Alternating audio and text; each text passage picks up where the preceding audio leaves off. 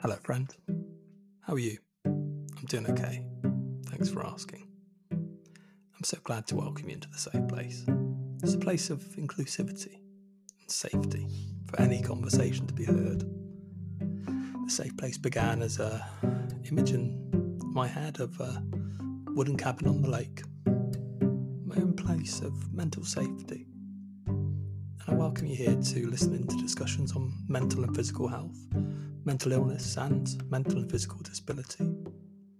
You may hear stories that inspire. You may hear stories that make you cry, both in sadness and happiness, but always told from a place of truth. And we hold dear the principles of love, kindness and compassion. Now, with that all said, it's time to hunker down, get comfortable, so we're ready to welcome you into the safe place.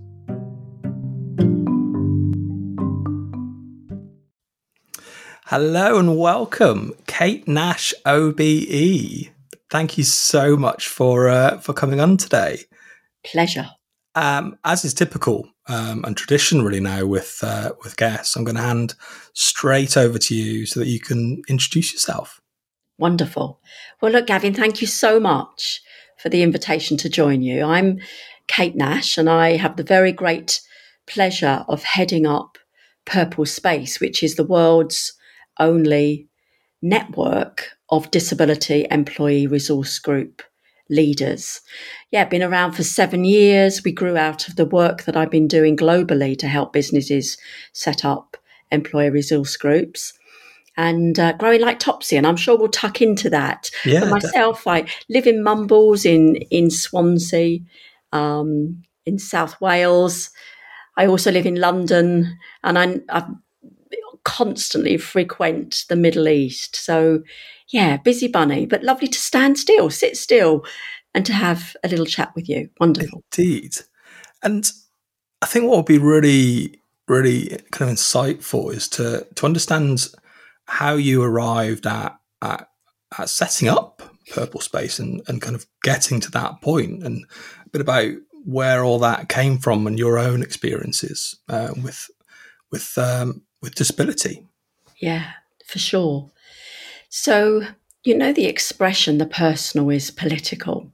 It was ever thus. And for me, I suppose my own personal experience of disability came many decades ago when I was 15. And I acquired quite dramatically the onset of juvenile chronic arthritis or Still's disease. Yeah. I think there are over 200 different types of arthritis, and the two most known are rheumatoid and osteo. And I got early onset of JCA, juvenile chronic, at the age of 15. And yeah, it was hard, you know, as a teenager. Although you don't know everything about the world, Though you like to think you do. Exactly.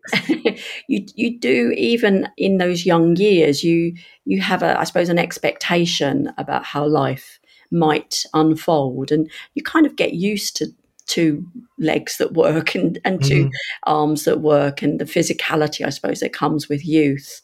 But yeah, it was very dramatic. Had to go into hospital for a year. I couldn't walk. I couldn't dress myself. I couldn't feed myself. And I remember, I often tell the story. I remember when I was then a wheelchair user, thanks to great surgeons and good drug therapies and physio and what have you. I am at the moment ambulant. But at that time I was a permanent wheelchair user. And I remember one day I was sitting at the kitchen table. I was hoping one day I would go to university. I had an expectation. But it was only a hope, because this was many, many years before the legislation, the DDA then, Disability Discrimination Act, Special Educational Needs Act. So to go to a university, it would be in their gift. I had no right. So I could not imagine how that would happen.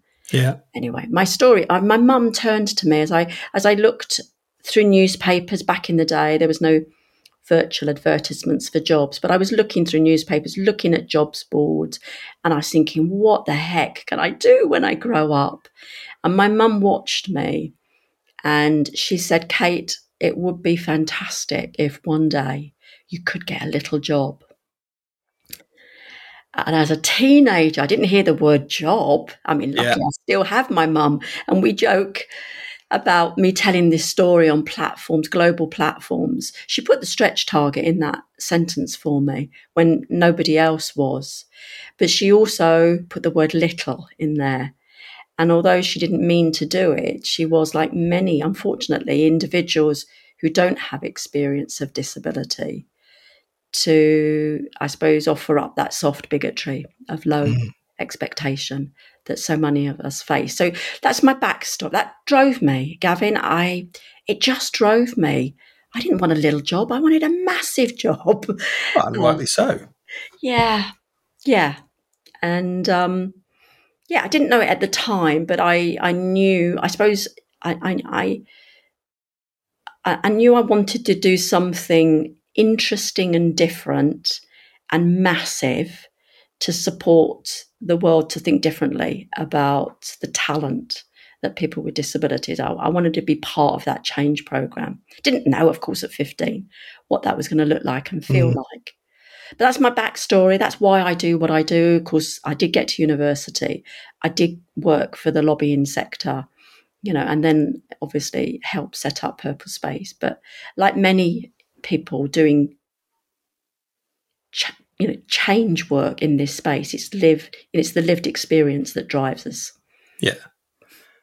And I think we see that quite commonly. I mean, as you know, I live with osteoarthritis in the main, and have done since I was, as far back as I can remember, is the reality of it. And it's the funny, odd little sentences like little job, or, well, it's okay because you can play. For me, it was rugby and basketball, but I don't want to just play it. I want to be great at it. There's no reason why I shouldn't. And most recently, and it'd be interesting to see if you've had experience of this, it's the mindset of people around the use of wheelchairs and crutches, and that's a bad thing. Yeah, absolutely. And of course, we are touching on the very human tendency. I mean, when, any of you and I, we talk about our experience, many of your listeners too will be navigating tough moments in our life. And that doesn't come easily. It takes time for us as individuals, I think, to make sense of. And I'm not a fan of the language of coping with. I think that belittles our experience. But the journey of us making sense of, assimilating a human experience that, let's face it, if pushed, the majority of us would say, if I had a choice, I'd probably choose not to. That's not to say that we get jolly good. And now, I'm hurtling towards my 60s. Don't tell anyone. For your listeners, please don't pass the news on. But, I can't now be bothered to think about what life would look like and feel like. It's part of my being. And it brings as much joy and deliciousness about watching others and seeing how people react and being a supportive change agent. Anyway, I ramble, but it's hard. It's hard. That doesn't take 5 minutes. It takes a long time to make sense of Definitely disability. did. I mean, I like to tell the story that it's taken me 36 years to realise that I'm disabled. Yeah.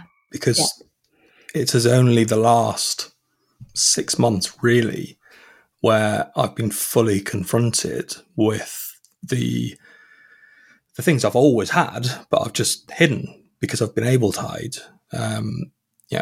Hiding pain is it's not much fun, but you become very, very good at being able to mask symptoms or just to divert conversation away from those topics. But the other thing, and I'm sure you've seen this in your work with Purplespace, is that you also become exceptionally good at overcoming things and adapting to change. And for me, that's probably one of the most profound things about people with disabilities that you can kind of have, is that these are an immensely kind of proud group of people that just overcome things that they shouldn't need to overcome and do it with grace and dignity every single moment of every day. And that's a wonderful thing. Yeah, you're so right, Gavin. I agree with you. And you trigger a memory. You talk about how good we become, I suppose, at making it easier for those in our presence to not get overly hooked or inquisitive about some of the stuff that actually we prefer not to talk about. And that notion, I can't remember what you called it, deflection or distraction. My hands are differently shaped, just when, one of the many manifestations of having rheumatoid arthritis. And I love buying and selling secondhand jewelry, and I wear rings and I paint my nails, and it all goes back. I remember meeting many, many young people with arthritis when I headed up young arthritis care from all over the world. And I remember it was the Swedes and the Norwegians who said, if you've got it, flaunt it, and if you haven't got it, flaunt it anyway, which I loved. But, it's about, people will often say to me, Kate, do you wear copper bracelets? I mean, copper just doesn't hit the sides when it comes to arthritis. It might help some. I don't want to belittle if it does. It certainly doesn't help me. And my deflection is, no, I don't wear copper, but I love silver. And, judicious use of sarcasm is like for all of us a technique that we weave. But yeah, I agree with you, Gavin. It's hard. I think, and I come back to you, I think sometimes distraction can sometimes make us a little brittle. And I think that's something we have to get better at managing for ourselves. Yeah, and I would now strongly agree with that. If you'd asked me, or if you even said that to me even a year ago, I would have deflected and we'd have gone off and talked about something different. Because at that point, and I know, having conversations with different listeners, that there's many people that are at this sort of point in their lives, that you're just not ready to confront your kind of whole being and everything you got going on, because it's hard. And it reminds me of a story that I know that you've told before around being at work and your secretary, and the first time you kind of asked for help. Do you want to kind of just share that story with us? Yeah, when I was heading up young arthritis care many years ago, I had a small group of fantastic staff, and we did many fantastic projects to support young people with arthritis. And one was an international youth congress. So we were young, early part of our career. Work really mattered to us. We would work long hours and into the night for conferences and projects, etc. But I remember I found it really hard for asking for practical assistance, like carrying a box, picking up a box, and I had to do that. And I remember I did, and there was no questions asked. There was no animosity. She was a fantastic individual. But I went into the ladies' loo and I cried my eyes out, simply for the effort, the courage that it took me then to ask for something that the majority of individuals don't really have to ask others. Now, of course, this was actually some years before the then Disability Discrimination Act, now the Equality Act. But nonetheless, and I think even the legislation doesn't, that it still doesn't help the process of Yeah. us making those asks. It's hard. We have to dig deep. Yeah. And what was going through your mind at that point? Was it fear? Was it just angst, or something else going on?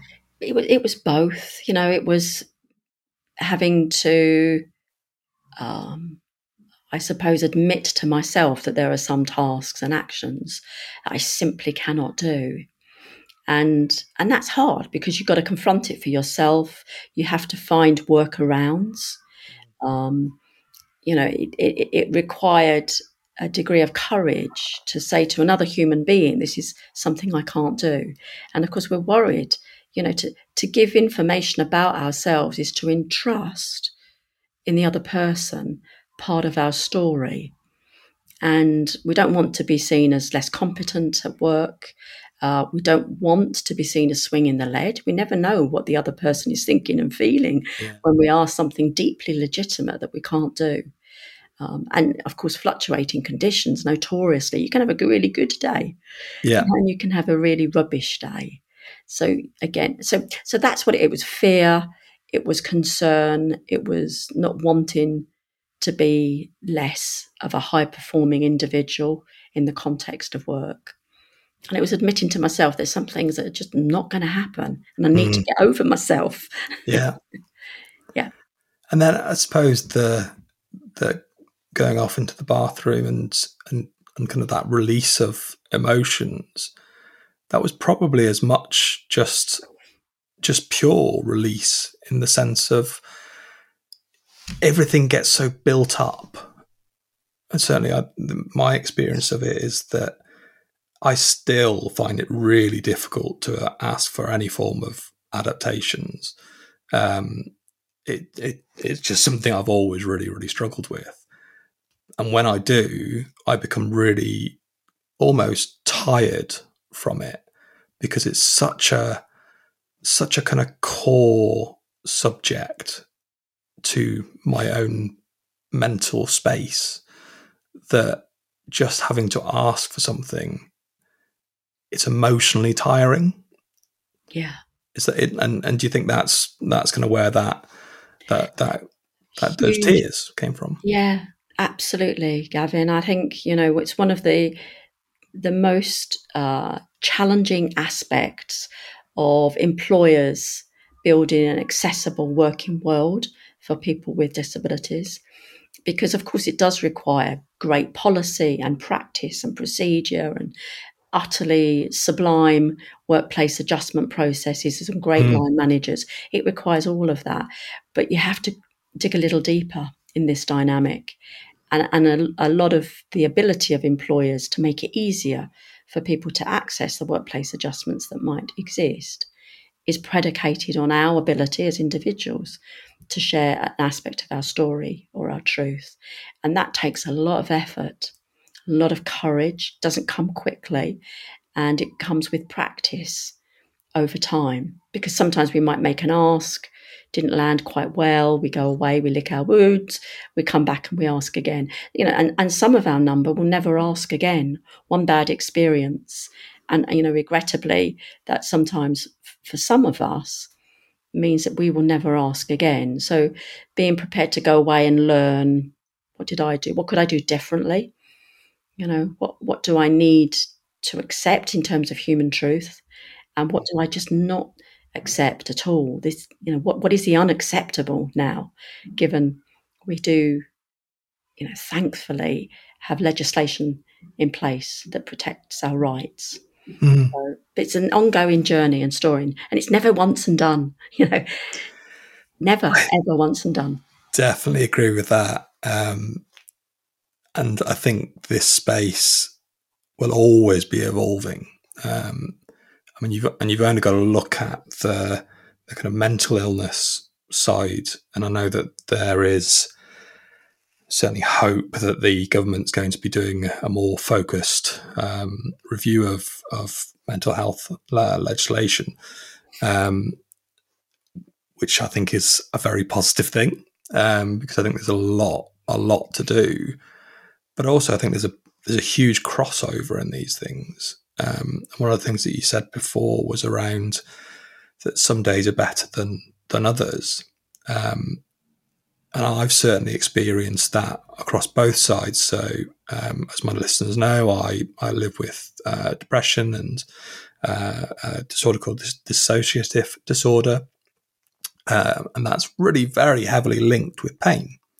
So I get to such a space because I'm rubbish at looking after my own pain, because I see that as a failure, that I need to take medication, which I know is a ridiculous statement to make, but that's just how I've grown up, always kind of fighting against these little adaptations, and that kind of then plays onto the kind of mental health side of it. And obviously, at the age of 15, you kind of suddenly having such a significant change to your life. How have you experienced that management of pain, but also management of change of perception that you might have experienced? Great questions. I think much of my pain management has been born from wanting to live a purposeful life. It's the only way I can describe it. So going back to that seemingly innocuous statement from my mum, be nice if you could get a little job. Yeah. It fueled me. I mean, it angered me in the way that teenagers, I think, experience rage. I didn't want a little job. I wanted a big job.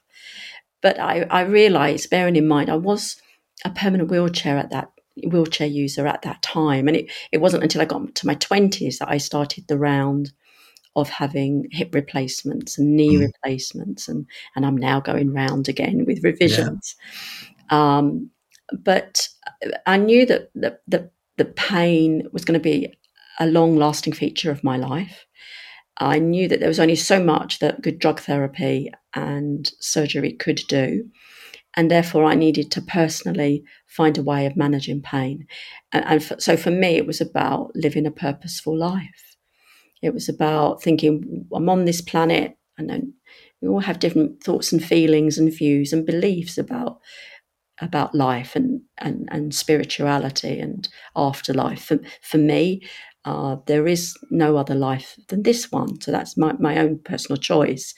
And therefore, when I met lots of other youngsters, when I went into hospital who also had JCA, juvenile chronic, we were on large doses of steroids. That you didn't have the biologic drugs that we have now, or the other disease-modifying drugs that are available now, which are just fantastic. Yeah. But at that stage, I only had steroids.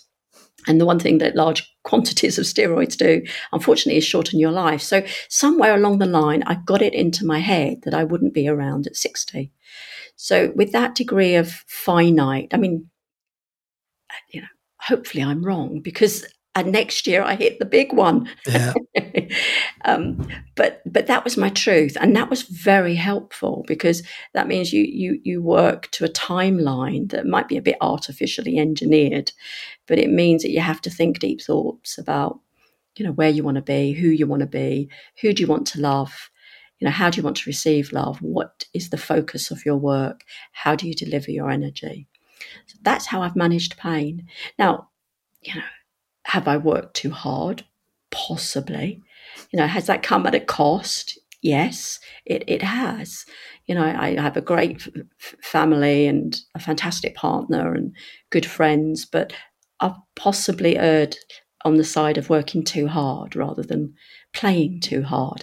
But that was a choice. It was conscious, and I hope if I mean, we don't always know if our lights are going out, but if that ever happens for me, I hope that I feel good about the way in which I've managed my pain, because, I don't have children as a legacy, but hopefully I've helped in one way or another to support, in this case, large numbers of employees with disability to feel jolly good about themselves. But to come back to your question, that's how I've done it. Not very well, still experience pain, still have low days, of course, and in COVID, we were moving the furniture around and I tripped on a rug and done something to my hip, and it's deeply painful. But it's about how do you actively manage the fact that I'm likely to have to live with that. Yeah. But we're not alone. I think that gives comfort too. I would agree hugely. And again, it's something I've only really, over probably the last couple of years, started to realise what, I don't like the word extraordinary a community it is, but it kind of is. And not because it's people with disabilities, but because it's people that experience lots of different things in lots of different ways. Because obviously everybody's disability journey is their own.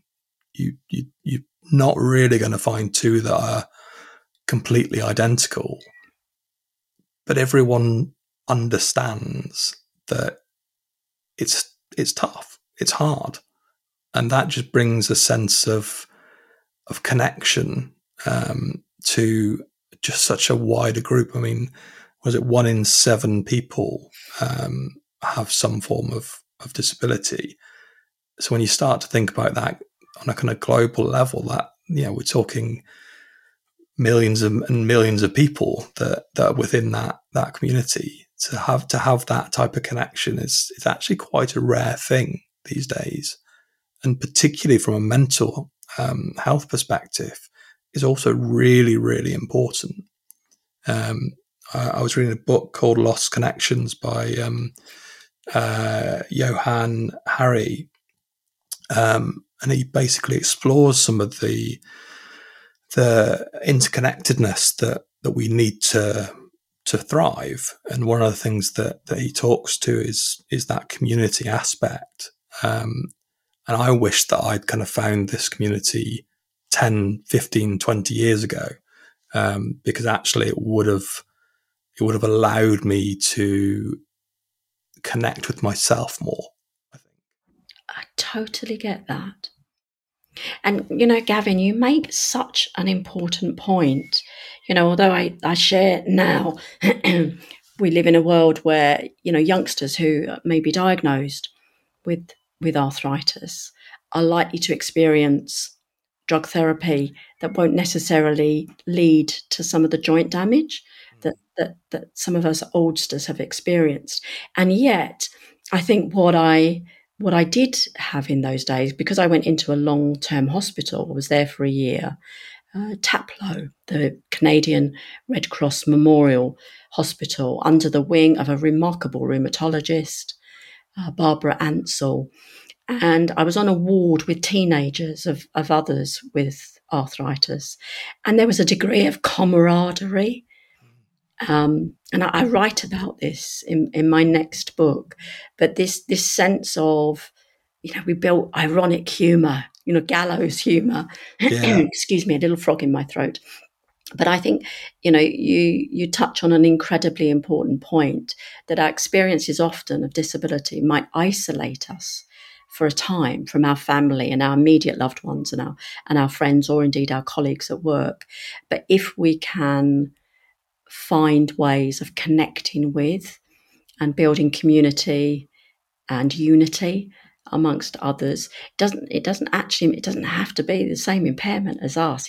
On the contrary, I think we learn a huge amount from others who experience disability or mental ill health, or indeed neurodiversity, by sharing our stories, because it's not the actualities of our impairment that is actually creating challenge. Often it's the soft bigotry of others, and that's what's common in our experience. Definitely. And just to go back to your story, so you'd been experiencing all this different pain. You'd got to kind of a point where you'd finally asked for help. What happened next in your story? Where did you get to next? I think for me, the experience of asking for help, and then learning how that's received and improving the ways in which I ask in the future. That process of doing, reflecting, and then doing it slightly differently next time is a constant. It's an absolute constant in my life, and I think in all of our lives. And I think what I have learned is it actually takes nothing away from us. Having to ask for something that that others that we can do that we can't, it takes nothing away from our self-worth, our brilliance, our awesomeness. It's simply a fact. It's not a comment on our productivity or our competency level or our willingness to do things, or our energy. It has nothing to do with that. So I think that's what I have learned over time. And actually, we do have an opportunity to, I suppose, influence the outcome of others.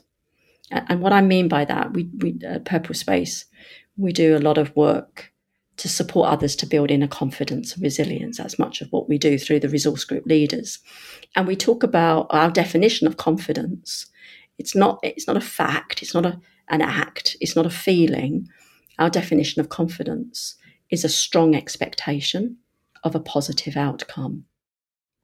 And I think if you sit within that definition and you think about, so how does that apply to asking for somebody to do something around you, or indeed in a more formal way by asking for a workplace adjustment? If you have a strong expectation of a positive outcome, that actually supports you to frame that ask in a way that others can deliver. It means that you're not arrogant with that ask. You're not cocky with that ask. You're simply expecting, in this case, maybe an employer would want to deliver in the same way as they would deliver against all of their diverse talent. Yeah. So it helps you to kind of make the case. It might nip in the bud the fears that might sit in the minds of our non-disabled line managers who may not have experience of our disabilities. So that's what I've learned. I think is it takes nothing away from us, that we have a role to play. We have to lean in to think about how we can make it easier for others to deliver to us. And that's partly about being very confident that the experience of disability, mental ill health, or neurodiversity does nothing to diminish our worth at all, even if others don't know that. Yeah. And one of the obviously outstanding things with your past is it was 2007, wasn't it, that you got your OBE? Just tell us a little bit about how that came about and the experience of getting it. It's a huge accomplishment. That's kind of you, Gavin. So yes, 2007. Prior to that, I'd been working as chief executive to then Radar, now called Disability Rights UK, headed up by the wonderful Cameron Malik. And I was chief executive of Radar for around 7 years. And it was through the period where the then Conservative government in 95 had secured the Disability Discrimination Act. And yet there was still a number of impairments that we wanted on the face of the Act, particular HIV, people who experience cancer, and MS. So I was working with a lobbying team. So I was a lobbyist, a trained lobbyist. I eyeballed ministers for a living, not for the faint-hearted, and I'm jolly pleased I don't do that anymore. And they say you can take the girl out of Westminster and Whitehall, you can't take the Westminster and Whitehall out of the girl. So I still enjoy the process, the machine that we have. Although, like every citizen, I'm sure I howl to the moon about some of the things that comes out of that sausage machine. But so to your point, I was working long, hard hours to get some of the improvements to the legislation. Worked with an extraordinary team. And it was when I secured that OBE, when I was needing to move on from radar. I'd done my bit. I was very tired. I had decided to go on a world cruise, but I knew then that my next journey, my next strategic contribution was going to be in building the community of disability ERG leaders. So the best practice guide was sitting in my head and it was needing to be written, and I needed to move on. So yes, I moved on from radar, and I was awarded an OBE for that work. Yeah. Does that kind of instill you with a sense of accomplishment or a drive to do more? Well, that's a tricky one to answer because not everybody is a fan of the honours system. Yeah. And, I have no fixed views on that. Another day we could do a podcast on views of the monarchy, and that doesn't have a place in our conversation today. But to answer your point, yes, that there was a level at which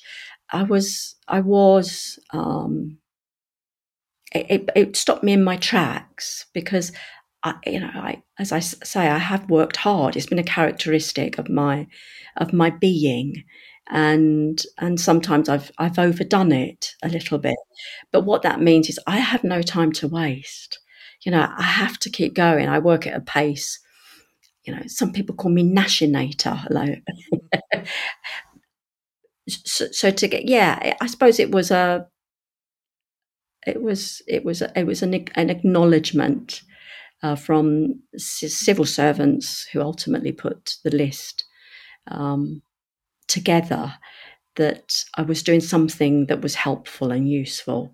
So I paused fleetingly, and I was moved by it, irrespective of, as I say, that feeling about whether honours have a place and whether the system is quite as equitable as it could be.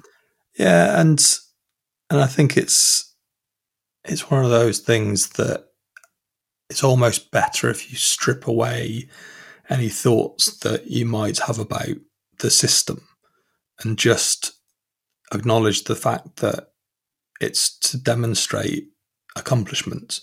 Now, we won't get into kind of how that all arrives and that, as you say, it's probably a couple of podcasts worth, that one.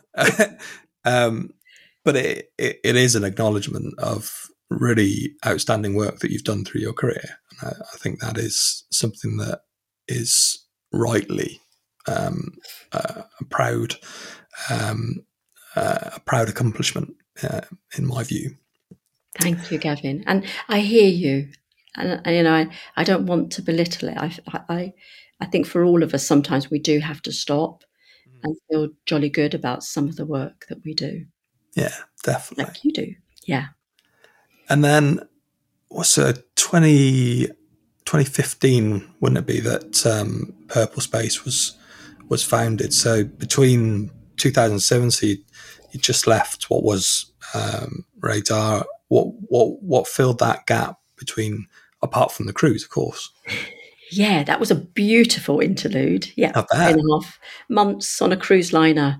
Yeah, taking my little hotel room around the world and seeing the most remarkable places, which for me was an adjustment to be able to do some of the physical travelling that I'm just not able to do. So what did I do? As I say, I knew that the next part of my journey was going to be about helping businesses to set up disability employee resource groups. I'd been looking and researching and reading about and talking to employers that had very purposeful, high-performing, fabulous communities when it came to gender, when it came to their minority and ethnic communities, and also to a large extent their LGBTQ plus communities. And my prediction was, if we're really going to start to see a sea change in how employees with disability secure their workplace adjustments and feel good about themselves, and employers recruit us in the way that is proportionate to the population, then it was going to take us to lean in and to think about our experiences, build our inner confidence, and actually help our employers to do differently and better at the top of the shop. Change comes in many forms. It's not just policy and practice and procedure. So having helped secure the legislation and helped many, many employers manifest that legislation, my gut, my instinct was that would count for nothing unless we, as people with disabilities, are prepared to be open about our experiences when we can, to share our stories of disability and discomfort, to learn from each other, to be challenging to ourselves, etc. So to your question, to your point, so I came off the World Cruise, set up my own consultancy, Kate Nash Associates then. I worked with many hundreds of employers to help them set up disability networks. And it was great. It was very, very energizing period. I'd helped companies who were worried, we don't have enough disabled people. Yes, you do. Even though they may monitor, then they often say, we've only got 1% or 2%. I'd say ignore what you think is the accurate data. Yeah. Guarantee you that that's not correct. Yeah. Any employer of any size, of any geography, of any footprint will have around 10 to 12%, which is a big community. So that's what I did, bit by bit, and then wrote the book, Secrets and Big News, which then became the trigger point. The messages within the book was the thing that set the demand for Purplespace. And perhaps a slightly odd question, but why purple? Wow, jolly good question. So when I was writing Secrets and Big News, so this is a book that was self-published, but sponsored by some fantastic companies like GSK, Post Office, Metropolitan Police. And when we talked and surveyed the views of 2,500 disabled people, the premise of the book, Secrets and Big News, is that employers need to move on from using the language of declaration and disclosure. It's very unhelpful semantics. And if you use that semantics, you're suggesting that the third party might have a secret. If you use the word disclose, you're suggesting that the other person has a human experience. This is a wee bit of a secret. If you use the language of declaration, you're suggesting that that person has a big piece of news. And these types of words and languages and semantics are not helpful in our lives. So in terms of purple, so we were talking to 2,500 people through the messaging in the book. And it was around the time that the UK government had started to talk about the purple pound as a way of describing the custom base, I suppose the market, when it comes to the purchasing power of people with disability. So we've heard about the grey pound, which is an ironic term, I suppose, to refer to people of a certain age. Yeah. We've heard of the pink pound, again, using the colour pink, ironically, to help describe the purchasing power of our LGBT plus colleagues. And so too was born this notion of the purple pound. So we did some research, and there were pockets of that use and association with that colour around the world, but it really has been organic. And we were one of the first organisations that chose to come out very quickly and very deliberately and very consciously, and to attach and to symbolise and to make emblematic the colour purple with the experience of disability. And that's partly because many of us find it hard to use the language of disability when we talk about ourselves. And just like the rainbow flag has been a very strong and purposeful emblem to bring together the community there, so too we wanted to do that, not just in the UK, very ambitious. We wanted to do that across the world. And then by doing that, and infamously when I sent the tweet about the purple light up into the world just a year or two later, we've now built a global movement to help bind and support people with disability together. So why purple? Don't know. It could have been yellow. Who knew? It could have been green. And of course, colour is not the point, or the type of colour. It is using colour as a metaphor to make it easy for us to join a community when we're struggling sometimes to even describe ourselves. Yeah. And I mean, I ask about the purple slightly knowingly, but I think, and again, for me, it's only recently that I've started to use any of these things. But it is something that's very easy to use. So even simple things like on social media, you can use purple hearts, little tiny things that seem so small and kind of innocuous, but actually have such deep meaning behind them. I think is a real positive that you can take out of that situation. So you've now got Purplespace set up, and the infamous tweet, which would have been 2017, wouldn't it? And you've got this light up campaign. We're now 7 years in, and you're a global player in the particularly in the ERG space. You've got all sorts of different offerings. How have you kind of gone from what feels like that tweet? I know it wasn't. I know there's a lot behind it, to building such an important organisation for people with disabilities. It's about being purposeful.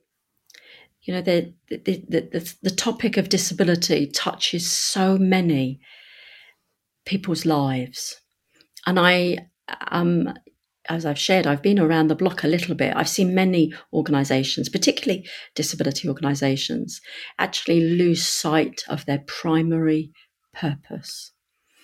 And we at Purplespace, I have a fantastic team. We're a small team with a massive global footprint, as you say. There's 7 of us. So I choose very carefully in terms of how I appoint and attract talent and coach and mentor, not just the staff and the secondee team, but equally the incredible ambassadors that support. We're a very broad team. We stick to purpose. So although our higher purpose is to support employees with disability to build inner confidence and resilience through community and deep discussion about what we bring to the world and how we lean into our careers, we do that through the vehicle of disability employee resource groups. It's a crowded and a messy market out there. You know, there are some fantastic employer trade associations, many of whom we work with, and you know, we really rate their work, whether that's Business Disability Forum, whether that's Valuable 500, whether it's Caderoon in the Middle East, Australian Network. These are really brilliant organisations that are making it employers to get excited. We do something altogether different. So we work in that space to support the leaders of disability employee resource groups who have a regular job on the side of their desk. They have to deliver against that regular job. You know, that's the bit that pays the mortgage and they have to deliver. They want to be high performing individuals in their own right in the businesses that they work. But meanwhile, they've got it on them and they want to use their experiences to support their companies to go further and faster. So they have to find courageous ways of speaking truth to power in a way that doesn't damage and ruin relationships. They have to push. They have to be energetic. They have to, sometimes describe the unpalatable experiences. So that's what we do. To come to your question, how have we done it? We've been very clear about our purpose, and everything that we do is measured against our higher purpose. How does this support people to build inner confidence through the vehicle of disability employee resource groups? and then leveraged through the Purple Light Up, through the movement where we celebrate the economic contribution of employees with disability through the United Nations International Day on the 3rd of December. So that's how we've done it, purposefully. Yeah. That's great. Really, really great. And you've got another book coming out as well, your second. Yes. Tell us a little bit about that. So, yeah, it's been a labour of love. It's called Positively Purple. It's coming out on the 3rd of October, published by Kogan Page. And the wonderful Chris Cudmore, the publishing editor there, who's been remarkable. So I wrote it during COVID. So it is autobiographical. It is largely about the story of my life, but it's chock full of lessons learned. So a bit like Secrets and Big News. I mean, it's nothing like the same, but the technique of mirroring the lessons for employers as well as the lessons for employees with disability. So that is woven throughout the book. I wrote it through COVID, and it has been a labour of love. And I've had to dig deep to think deeply about what those lessons are. So, yeah, fingers crossed others will enjoy it. But that's where I'm heading. I'm not yet ready for swan song retirement, but I am. As coming back to your opening questions, have been wholly conscious. Some would say haunted by this notion of that our life is finite, and therefore I need to find the time to write some other thought pieces about how we navigate our inner worlds. Yeah. I mean, it's an important side of the story to be able to tell. I mean, I like to kind of go back and kind of think back to the things that might have helped when I was growing up. So yeah, I was born with lower limb deformities, which then, largely because of surgery, which without the surgery I wouldn't have walked, let alone done anything else. But all these things have an impact, and actually having lessons that other people have learnt and have gone through and experienced and can reflect on, it helps parents as much as anything else, because it's really difficult for a parent of a child with disability, if they haven't experienced it themselves, to understand and know what to do and how to act, and where to push and where to pull, and all these different types of things.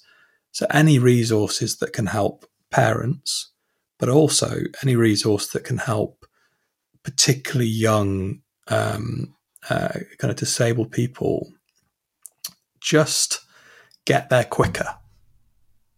So not wait until they're 36 to start to understand that actually it's okay. So what?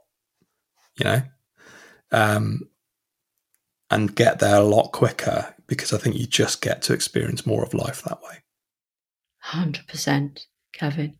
100%. I love it. And, youngsters now grow up in the world of social media in a way that I didn't. And the work that you're doing, I think, is extraordinary. So making it easier for people to think deeply about our experiences in order to share, in order that we can pay it forward, in order that others can reach some conclusions a little bit earlier in their life. So well done. Yeah. And thank you for today. So, as you know, there's just two last questions as we wrap up. So first is to your 5-year-old self, what advice would you now give? Oh, my 5-year-old self. I would say laugh loudly and often.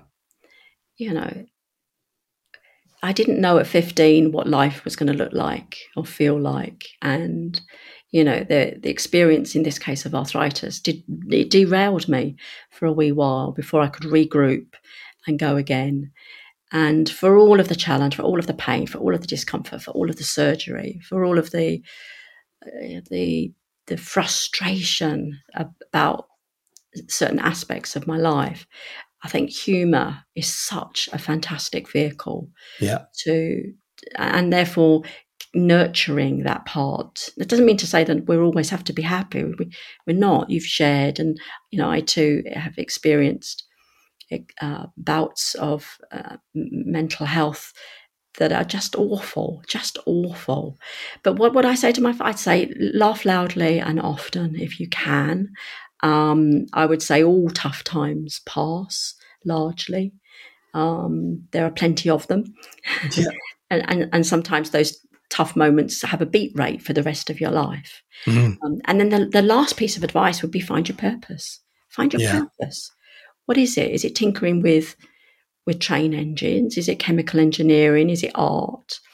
Is it, what is it? What is your thing? What is your red thread? What is your purpose?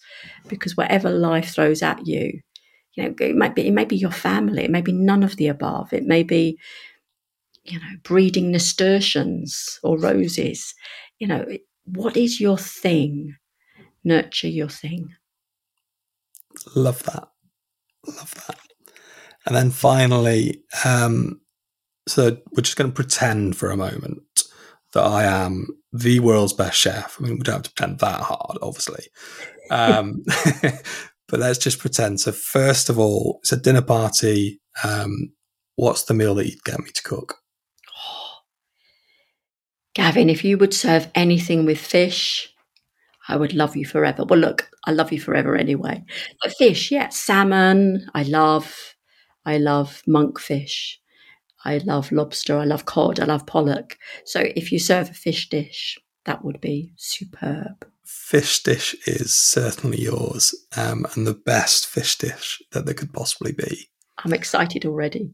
And then at the table, so there's four other chairs there. Living, dead, obviously not actually dead, but reincarnated, whoever you want. Who would you like to be there as your guest to converse with? Wow.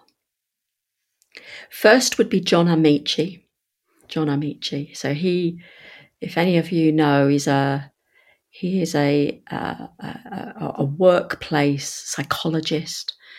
He's often known for being one of the first UK black gay basketball players who played over in the States. He came out as an openly gay man, and now he works as the most extraordinary workplace psychologist, particularly when it comes to diversity and inclusion and supporting businesses to think very deeply. He's an extraordinary man. His book, The Promises of Giants, is wonderful. He's a dear friend. I don't see him enough because of COVID. So he would have to be there. Liz Carr, the actress in Silent Witness. I think what she has done to use her influence and her platform as an actress and as a comedian to break down barriers when it comes to disability is quite extraordinary. Many moons ago, I had the great privilege when I was running personal development courses at Young Arthritis Care to have her come on one of our courses. And I remember watching her. She was younger than me, obviously.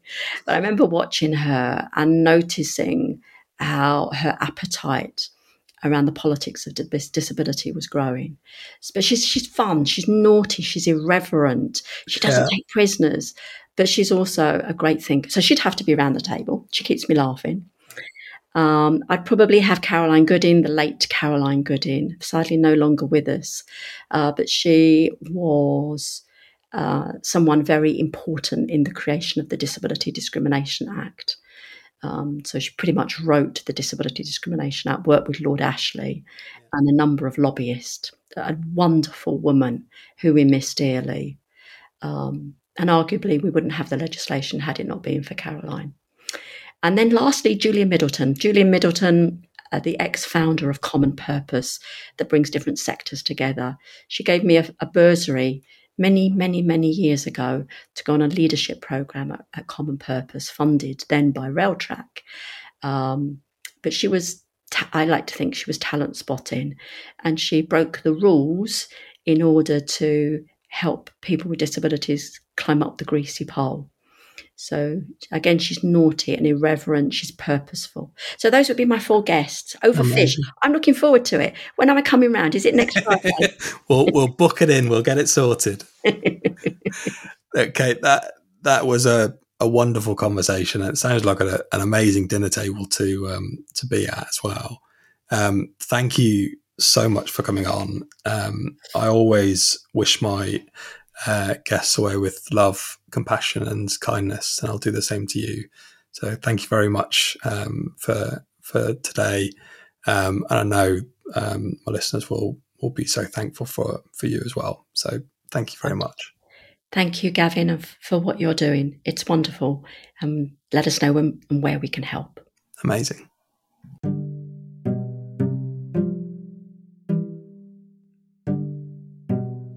Well, thank you, friends. That's all we've got time for today. I'm sure you have enjoyed today's episode, and if you did, please make sure you rate the episode and the show's 5 stars on whatever platform you might be listening on.